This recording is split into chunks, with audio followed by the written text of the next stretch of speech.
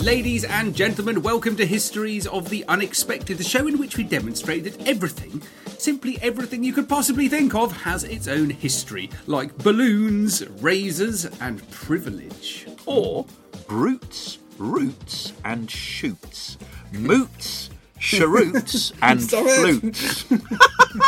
Deary me, that's terrible, terrible. I think, however, next time we should do the subject of contempt, which one of our listeners in Australia suggested to us, and we liked the idea so much that it's up next. And then we're going to do reading, I think. We should also do doppelgangers. I've had an extraordinary week, Sam.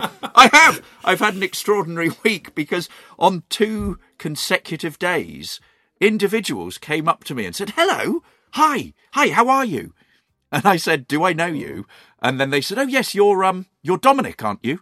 And I said, no, I'm James. So apparently wandering around the West Country is somebody that looks exactly like me and people are mistaking me for them.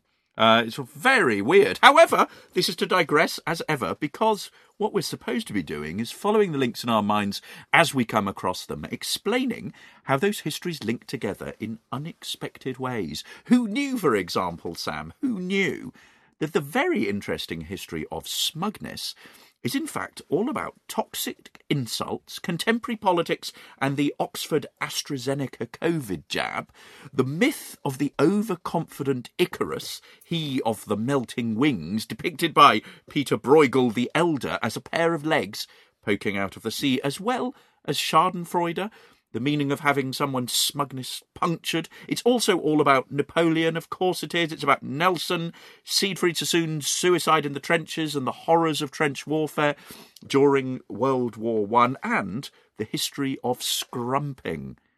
Or that the history of grandparents is in fact all about World War II memory, oral history, China, Elizabeth Freak, and the tragic death of grandchildren. It's all fascinating stuff, James. I want to do razors. Razors. All of that stuff. Do you know, I popped it in there because I wanted to do razors, and I thought, Sam will want to do razors if I bring it up. Yes. I want to do all of them. But anyway, comfort and comfort. We should do comfort, actually. That's a slip, comfort. But we should comfort. Contempt. That's contempt. I hold you in contempt, Sam Willis. And, it's so interesting, contempt, isn't it? You can do...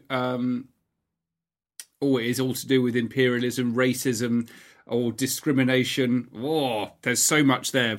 Holding someone in contempt, just not having contempt for them. Oh, I know. Wonderful. We shall explore all that next time. Anyway, let me introduce my fellow presenter. If history were a drowning sailor, this man would charge down to the sea with his recently patented surf life-saving torpedo buoy. He would fire it from the cliffs of the present to the misty maelstrom of the past, dragging that poor personification of history to the comfort of his bosom. He is Professor Extraordinaire of Early Modern British History at Plymouth University. He is James Daybell. Hi, James. Hello, everyone, and hello, you. You who, well, you may be wondering, who is this unattributed voice so ably helping me co-pilot these episodes? Well, let's just say that if he were a danger-related historian, he'd only be like, not actually, but like Harry Houdini of the historical world. So death-defying and dangerous are his historical feats. So brave and fearless is he in the face of the dragon's den of peer review. So mind-bendingly flexible are his historical powers that he can escape any challenge and danger that archives put in his way. Yes, you've guessed it. It's the famous historical adventurer himself, your friend and mine, Dr. Sam Willis. Hello, Sam.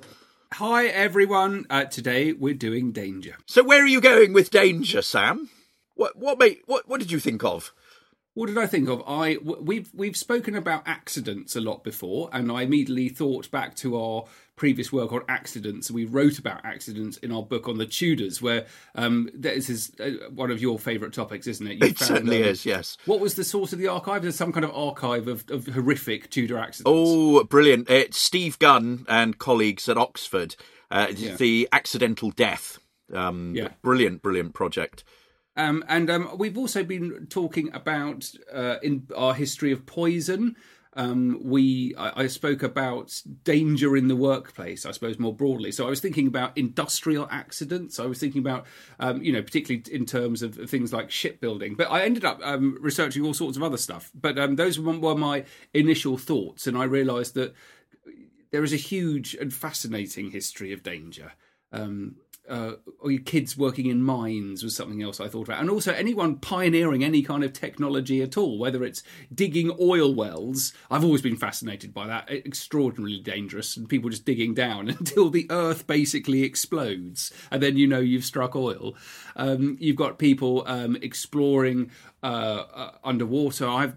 Throughout my career, written a great deal about submarines and submariners and particularly failed submarine attempts, which is, I think, quite interesting with the recent history of the Nanggala, that Indonesian submarine which disappeared in the Pacific and never came back. But submarine design is fascinating. And you could also apply that to flight and to space exploration, all sorts of different things. What about you, James? Well, I too was thinking about our work on accidents, and that project, the correct title of it is Everyday Life and Fatal Hazard in 16th Century England, which there are about 9,000 accidental deaths that they investigate in the National Archives, looking at coroners' records. So I'm going to talk a little bit about that, and in particular about the danger of households.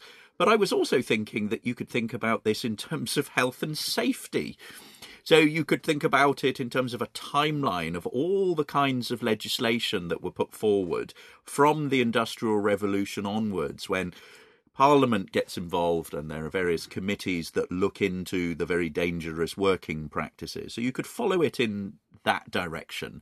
Or you could look at the history of stuntmen. So I'm going to do a little bit on the history of stuntmen, and in particular Harold Lloyd. I was also thinking of what sort of dangerous activities do people get up to, and I thought one of the most dangerous things is lion taming. So the training of lions, you see them in the circus, various sort of displays, and one of the most famous early pioneers of this was an American animal trainer called, wonderful name here, Isaac A. Van Amber, who lived between 1808 and 1865. And he is one of the sort of originators of animal training and menageries and circuses and clown performances.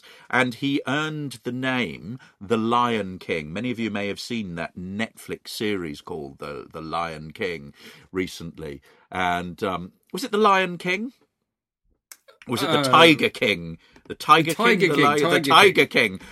King. This man is the title The Lion King, partly because he was very ferocious before these animals. But there are extracts describing what he got up to. In the words of his biographer, at the age of 22 in 1833, his biographer writes, "The effect of his power was instantaneous. The lion halted and stood transfixed. The tiger crouched. The panther, with a suppressed growl of rage, sprang back, while the leopard receded gradually from its master. The spectators were overwhelmed with wonder. Then came the most effective tableau of all. Van Amber, with his strong will, bade them come to him, while he reclined in the back of the cage, the proud king of animal creation." And Nathaniel Hawthorne wrote on the 4th of September 1828 of going along to a menagerie where Van Amber was at. So this is probably describing him. And he described how a man put his arm and head into the lion's mouth, all the spectators looking on so attentively that a breath could not be heard. That was impressive.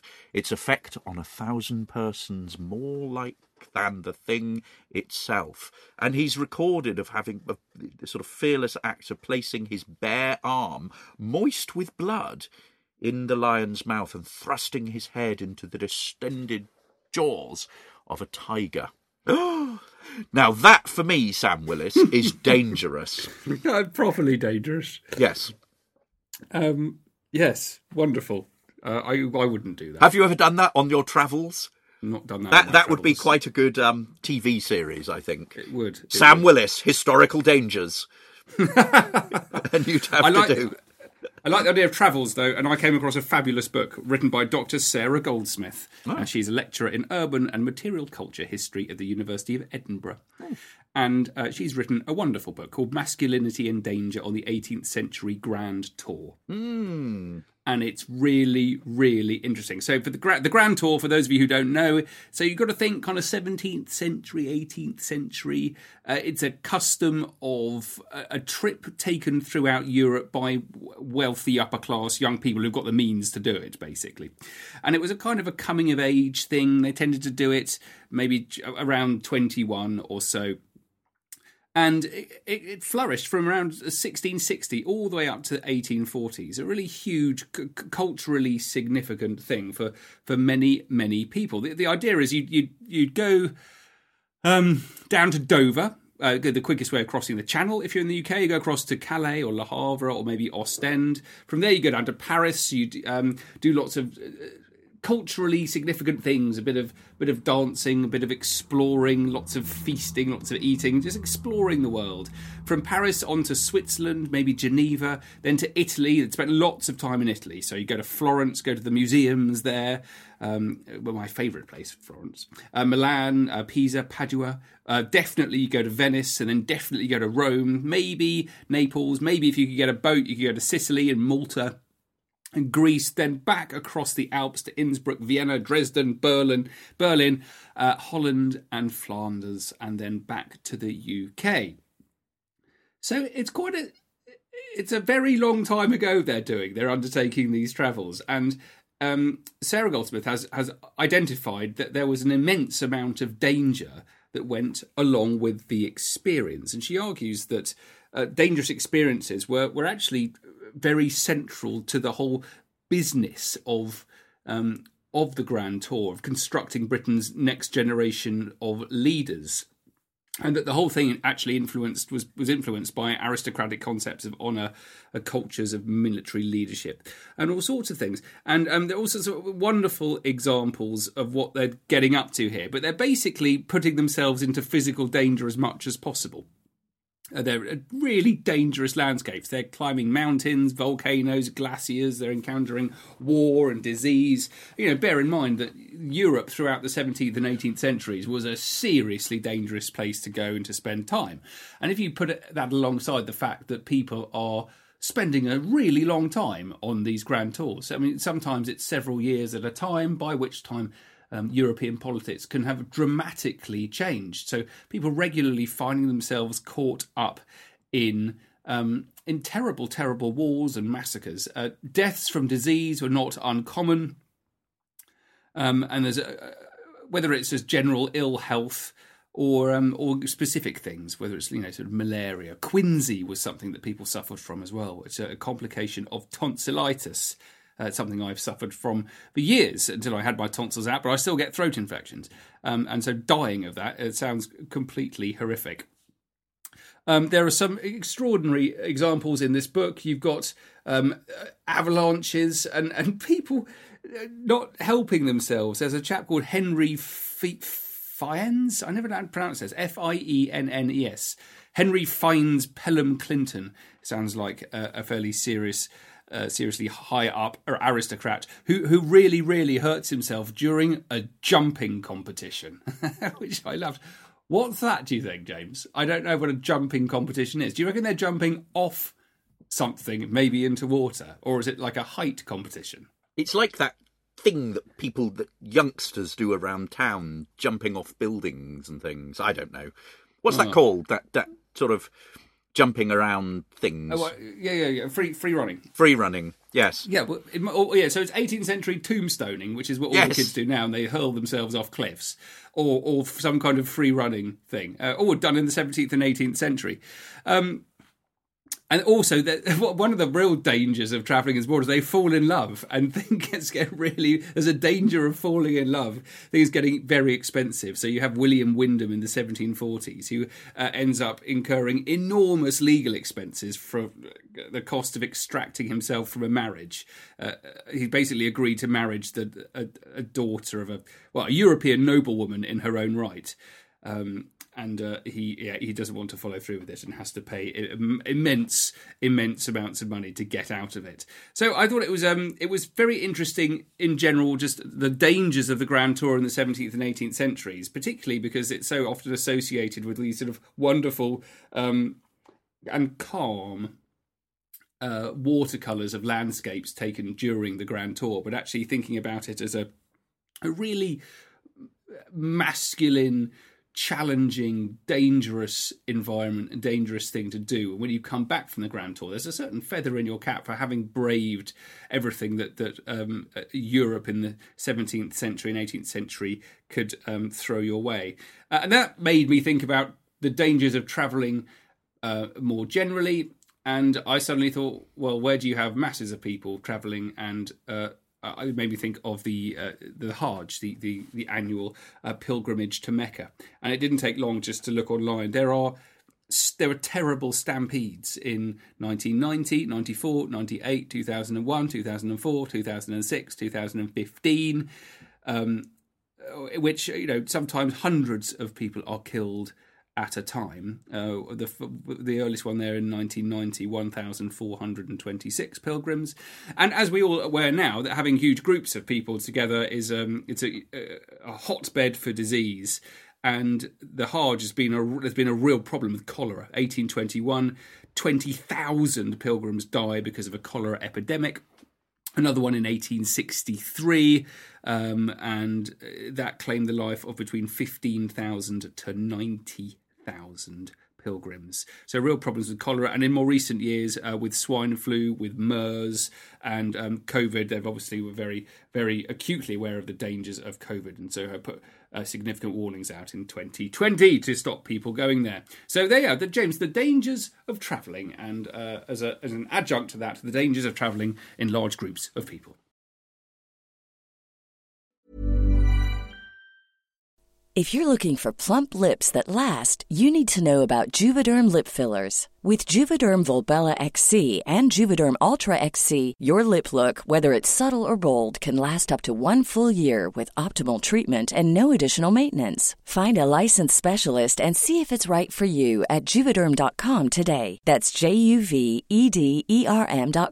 Add fullness to lips in adults over 21 with Juvederm Volbella XC or Juvederm Ultra XC. Do not use if you have severe allergies or a history of severe allergic reactions, or if you're allergic to lidocaine or the proteins used in Juvederm. Tell your doctor if you have a history of scarring or taking medicines that decrease the body's immune response or that can prolong bleeding. Common side effects include injection site redness, swelling, pain, tenderness, firmness, lumps, bumps, bruising, discoloration, or itching. As with all fillers, there's a rare risk of unintentional injection into a blood vessel, which can cause vision abnormalities, blindness, stroke, temporary scabs, or scarring. For full, important safety information, visit Juvederm.com. When you're ready to pop the question, the last thing you want to do is second-guess the ring. At BlueNile.com, you can design a one-of-a-kind ring with the ease and convenience of shopping online. Choose your diamond and setting. When you find the one, you'll get it delivered right to your door. Go to BlueNile.com and use promo code LISTEN to get $50 off your purchase of $500 or more. That's code LISTEN at BlueNile.com for $50 off your purchase. BlueNile.com, code LISTEN. Hey, I'm Ryan Reynolds. Recently, I asked Mint Mobile's legal team if big wireless companies are allowed to raise prices due to inflation. They said yes. And then when I asked if raising prices technically violates those onerous two-year contracts, they said, "What the f*** are you talking about, you insane Hollywood ass?" So to recap, we're cutting the price of Mint Unlimited from $30 a month to just $15 a month. Give it a try at mintmobile.com/switch. $45 up front for 3 months plus taxes and fees. Promo rate for new customers for limited time. Unlimited more than 40 gigabytes per month. Slows full terms at mintmobile.com.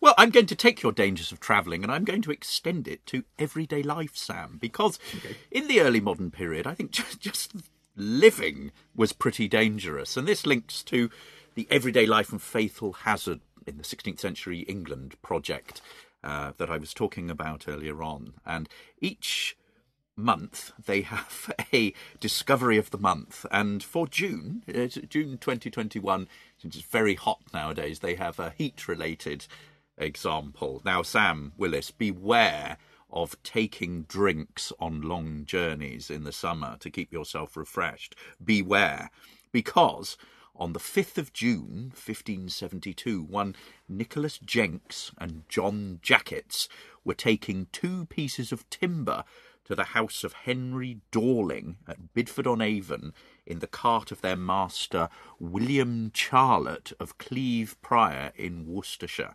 Now, Jackets was driving, and Jenks had a bottle clasped between his knees for safekeeping. Very sensible thing to do. You keep your hands free, bottle between your knees.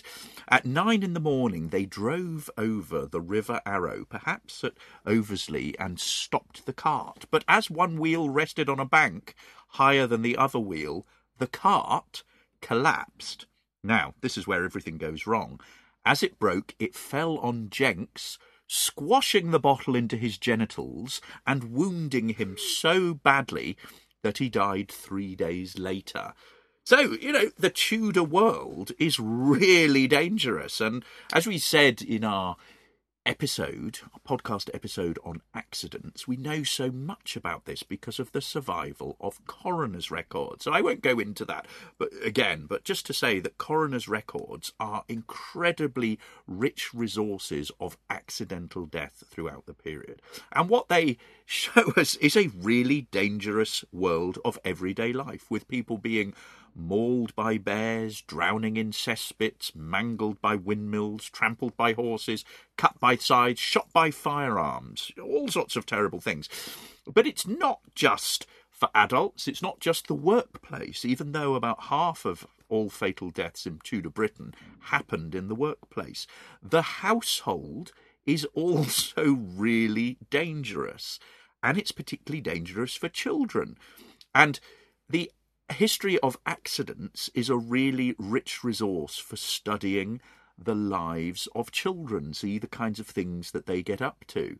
And in addition to these coroner's records, you can also piece together the dangers that children faced by looking through parents' diaries. And what I'm going to do now is read to you from a selection of 16th and 17th century parents' diaries describing the various accidents that children befell. And this comes from a fabulous book that you should all own. It's out of print, but I think you can get it in Abe Books and various places, and your local second-hand bookshop. And it's by my supervisor, the brilliant Ralph Holbrook, and it's called English Family Life, 1576 to 1716. Now we're going to start with John Dee's diary. Now, this covers the period 1582 to 96. He's an Elizabethan mathematician and astrologer, and he records day-to-day life of the Dee family, and his children are exceptionally accident-prone. He describes on the 3rd of July, 1582, at 12:15, Arthur Dee fell from the top of the Watergate stairs down to the foot from the top and cut his forehead on the right eyebrow. Terrible thing to happen. He then goes on the 1st of January 1588. On New Year's Day, about 9 of the clock afternoon, Michael, going childishly with a sharp stick of 8 inches long and a little wax candle light on the top of it, did fall upon the plain boards in Mary's chamber. The sharp point of the stick entered through the lid of his left eye towards the corner next the nose, and so pierced through insomuch that a great abundance of blood came out under the lid in the very corner of the said eye. The hole on the outside is not bigger than a pin's head. It was anointed with St. John's oil. The boy slept well. God speed the rest of the cure. He then describes, on the 5th of August, after dinner, the little boy, son of the captain of Rodnitz, hurt Arthur's nose with a razor, not in anger, but by chance, wantonly. On the 21st of May, 1589, he describes Catherine by a blow on the ear given by her mother did bleed at the nose very much, which did stay for an hour and more. Afterwards she did walk to town with a nurse. Her coming home an hour, she bled again, very sore by gushes, very fresh, good blood, whereupon I perceived it to be the blood of the artery. So her mother had hit her so hard that it had basically split an artery. On the 27th of June, 1591, Arthur wounded on his head by his own wanton throwing of a brickbat upright and not well avoiding the fall of it again. The brick weighed 21.5 pounds. That is pretty heavy. Now, I want to go on to talk about, I give you another example of this. This comes from Mrs. Alice Thornton's autobiographical writings from the period 1659 to 1668, and she describes how Kate hurts Alice in a boisterous game, 1661. My 2 children was playing at Oswald Kirk in the parlour window, and Kate, being very full of sport and play, did climb into the window, and leaping down, fell upon her sister Alice, and thrust her upon the corner of the same with a great force and strength she had, and her sister cried out with pain and soreness, which had grievously hurt the inner rind of her belly, so sore, till I was afraid she had broken it. But it continued a long time, though I put a cerecloth on it. Yet doth it now very often hurt and pain her, so that I have cause to bless and praise the name of God for ever, that she was not wounded so as to break her bowels, it being so dangerous a place and hazard in her bearing of children. O praise the Lord for this his great mercy to my poor child, and make her thy servant. And that's a continual theme in these religious writings, these spiritual journals. Not only is it a chronicling of the danger and accidents that befell children, but it is also a way of thanking God for their saving, for not letting them but basically not letting them die. Now, one final one for you, Sam, is from the diary of John Evelyn, and he describes how in the 31st of December 1654 the parents saved their son Richard Evelyn. By God's special providence we went not to church, my wife being now so very near her time, in other words, she was about to give birth, for my little son Richard, now about 2 years old, as he was fed with broth in the morning, a square but broad and pointed bone of some part of a rack of mutton, stuck so fast in the child's throat and cross, his weasand that had certainly choked him, had not my wife and I been at home. For his maid, being alone with him above in the nursery, was fallen down in a swoon, when we below, going to prayers, heard an unusual groaning over our head, upon which we went up and saw them both gasping on the floor. Nor had the wench any power to say what the child ailed, or call for any help. At last she said she believed a crust of bread had choked her little master, and so it almost had, for the eyes and face were swollen and closed, the mouth full of froth and gore, the face black, no surgeon near. What should we do? We called for drink, pour it down, it returns again. The poor babe, now near expiring, I hold its head down, incite it to vomit.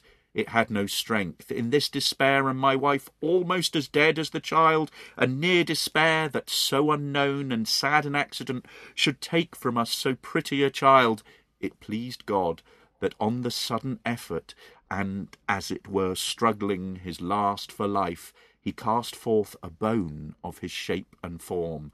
I gave the child some Lucitellius balsam, and for his throat was much excoriating. O my gracious God, out of what a tender fear and sad heart into what joy did thy goodness now revive us. Blessed be God for this mercy, wherefore begging pardon for my sins and returning thanks for his grace, I implored his providential care for the following year. So Evelyn's son almost choking on a bone. I almost died when I was about that age as well. I was about 2, and in the middle of the night, my father came into my bedroom and found that I had swallowed the key from my clockwork train, and it had a little pink string on it, and I basically put it into my mouth for some reason. I've no idea why, but I was choking away. He came in, turned me upside down, literally held me by my ankles, banged me on the back, and I threw up the key. So the 1970s were a dangerous time as well, I think you'll find, Sam. They absolutely were. I've got a quote here from the 1970s. This is a very famous actor, Japanese actor, Bando Mitsuguru, who died in 1975. This death is described in an American newspaper, and it's also to do with eating things, though not keys from clockwork trains. Despite the death of a famous actor, Japanese gourmets are still playing a briny version of Russian roulette in indulging their taste for globefish or fugu. They run the risk of paralysis and quick death. The danger in sampling this marine delicacy was brought home dramatically Thursday when one of Japan's great actors, Mitsugoro Bando, died after eating a globefish liver. Bando, whose genius earned him the government designation of living national treasure, was in Kyoto for a performance. On Wednesday night, he dined at a well-known fugu restaurant with 4 friends. Returning to his hotel at 11 p.m, he complained of numbness in his legs and arms, telltale symptoms of fugu poisoning. A doctor was called at 3 a.m. Thursday, and 1.5 hours later, Bando was dead. The municipal health centre ordered the restaurant closed for 10 days and an investigation was started. A Kyoto ordinance prohibits the service of fugu liver. Bando's companions, less daring than he, avoided it. Bando was widely known as a gourmet and an essayist. He had an encyclopedic knowledge of food, animals and plants. His death at the age of 68 stunned the theatre world and its devotees, but observers say it is unlikely to slow down the consumption of fugu. And it certainly didn't slow down the consumption of fugu. And actually, eating this fish, a puffer fish, dates back thousands of years. And researchers have actually discovered bones dating 3,000 years ago, showing that they were eating puffer fish at that time. But it became so dangerous that it was actually banned across the 16th century. But that didn't obviously stop people from doing it. That's one of the problems with humanity and law, because making something illegal doesn't stop it from happening.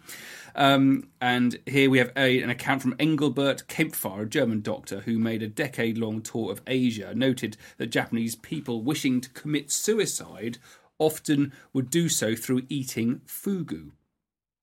And here's a little poet from Yosar Buson, writing in the 18th century, wrote this poem as a man in love. I cannot see her tonight. I have to give her up. So I will eat fugu. So there you are, James. A bit of danger of eating things that are not clockwork, keys for clockwork trains, but actual fish. It's very sad, very sad. Your talk about the actor prompts me to talk about my final example, which is about the history of stunt people. So stunt performers, these are people who come in and do all the dangerous acts and stunts instead of their actors. And this has a really interesting history that you can trace from early circus performers and acrobats and tumblers. It has a really interesting stage history through stage combat, and I think that's something you could trace back to the 16th century at the very least. You think about Shakespeare's plays, all the sword fighting that would have been done there. I mean, that would have been performed by the actors themselves. You can think about it in early cinema. Think about all of those black and white Hollywood movies, the brilliant movies like The Keystone Cops, Charlie Chaplin, Harold Lloyd. And then you can trace it through the different genres in Hollywood and around the world, the cowboy films, the action movies, Hong Kong martial arts films, and of course, the sort of modern day films that we have, like The Fast and the Furious with the car car chases. We're on Fast and Furious 9, I see, in the newspaper today, which has had rave reviews. Vin Diesel and his friends still fast and furious in their machines. Now, this got me to thinking about how actually dangerous this is. I came across a study by an academic called Michael McCann from the University of Illinois, and it was put together in the 1980s, and it's titled Stunt Injuries and Fatalities Increasing. And what he did was to study the records of acting unions, technical crews for theatres and movies and TV shows and even commercials, and noticed a massive increase in stunt-related injuries and fatalities. And he estimated that a survey of newspaper articles for 1980 alone showed 17 fatalities, most of which were due to stunts. And he did there was a study by the Screen Actors Guild of California that found between 4 years, between 1982 and 1986, on motion picture and TV sets, almost 5,000 members of the SAG were either injured or died from what they did. And he lists an incredible amount of fatalities. Did you ever watch The Dukes of Hazzard, Sam, yes, in the 80s? It was one of my favourite shows as a kid. 1980, Rodney Mitchell, a cameraman, was killed in a car chase. In Magnum P.I., there was a helicopter accident in 1980, which again killed a cameraman. In the film The Sword and the Sorcerer, a stuntman, Jack Tyre, in 1981, was killed by falling off a cliff. And so I think what it is, it's as films become more realistic, as they try and put more stunts into it, so you get the rise of fatalities and deaths. And he lists all manner of fatalities and deaths in this study. You can still find it. It's been archived. But if you go to the Playback Machine on the internet, you can find it. Now, one of my favourite black and white silent comics was Harold Lloyd, who was active in the 1920s. And he was famous for being somebody who did all of his own stunts. Now, one of the most famous and long-lasting stunts that he did was in a film called Safety Last. I don't know whether you know much about Harold Lloyd or any of his films, Sam, but you will probably know the image of him, a sort of tall, thin guy with, a bit sort of Charlie Chaplin looking with spectacles, hanging off a clock, a tower clock that had basically the face of it had fallen out. Now, this was one of the sort of most famous stunt scenes, and one of the first, it's thought, to use safety contraption. So they're quite high up at the Atlantic Hotel in Los Angeles, and they have to put in two safety features. The first it doesn't really seem like it would be that safe, but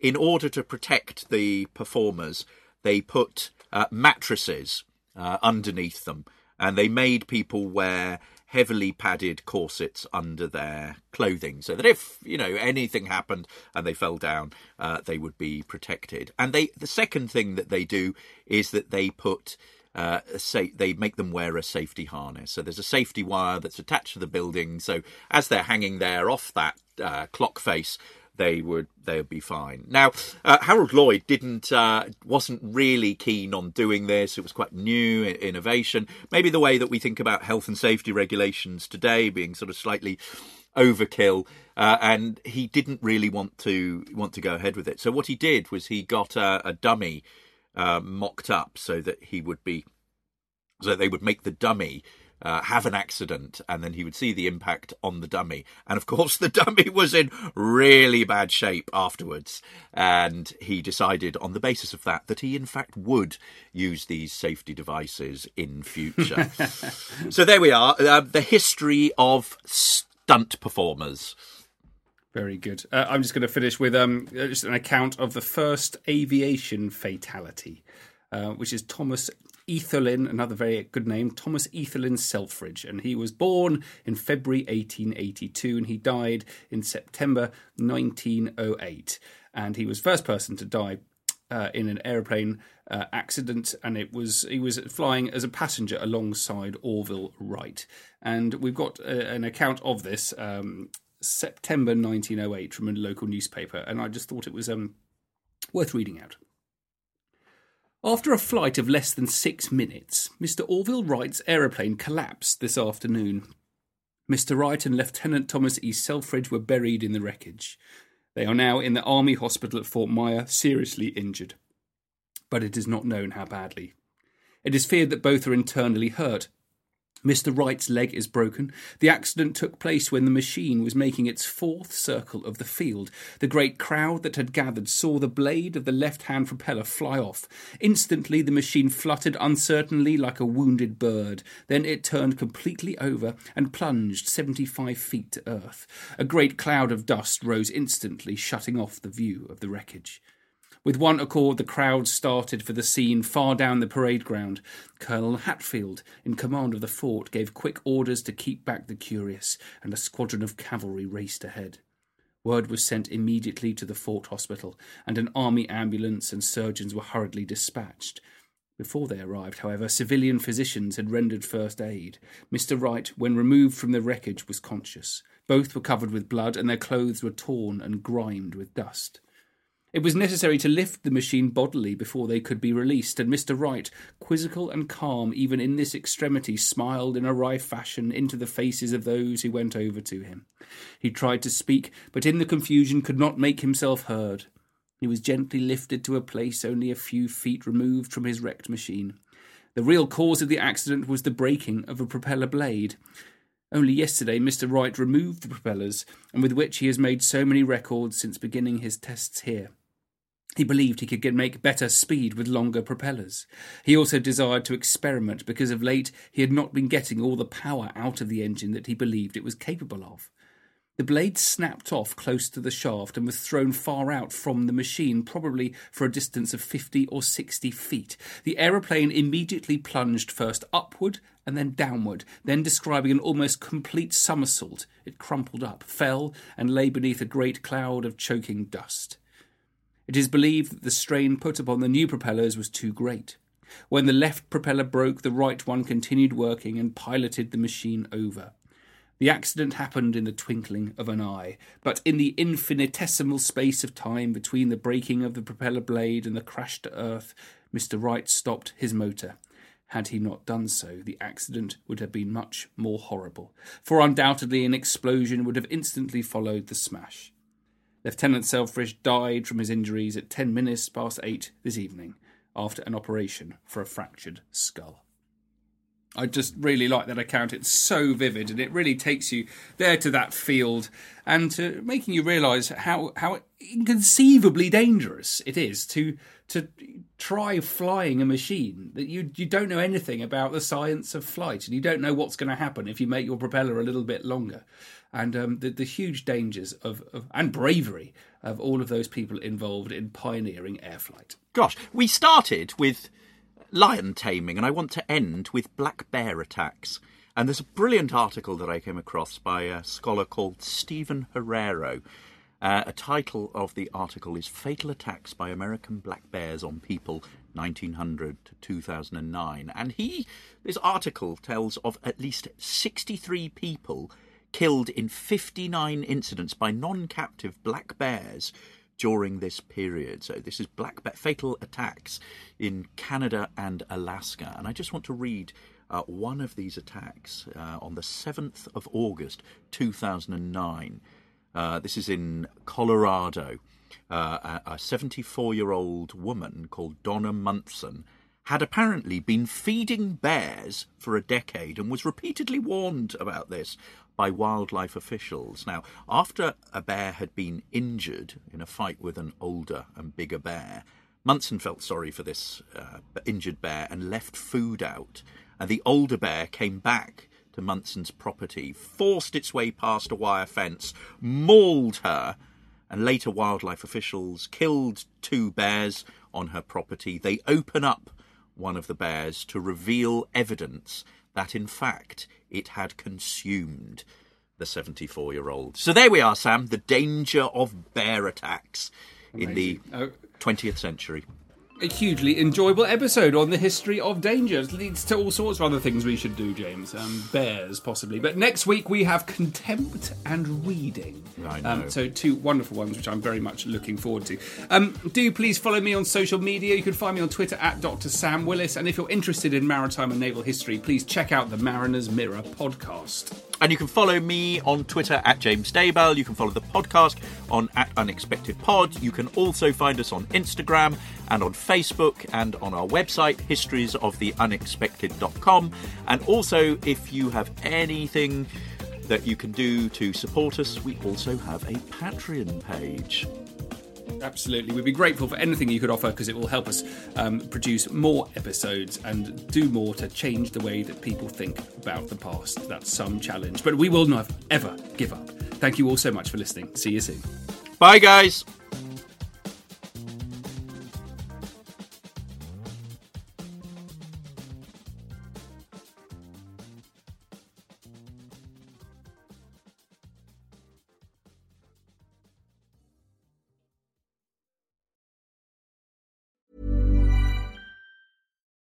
When you need mealtime inspiration, it's worth shopping Kroger, where you'll find over 30,000 mouth-watering choices that excite your inner foodie. And no matter what tasty choice you make, you'll enjoy our everyday low prices, plus extra ways to save, like digital coupons worth over $600 each week. You can also save up to $1 off per gallon at the pump with fuel points. More savings and more inspiring flavors make shopping Kroger worth it every time. Kroger, fresh for everyone. Fuel restrictions apply.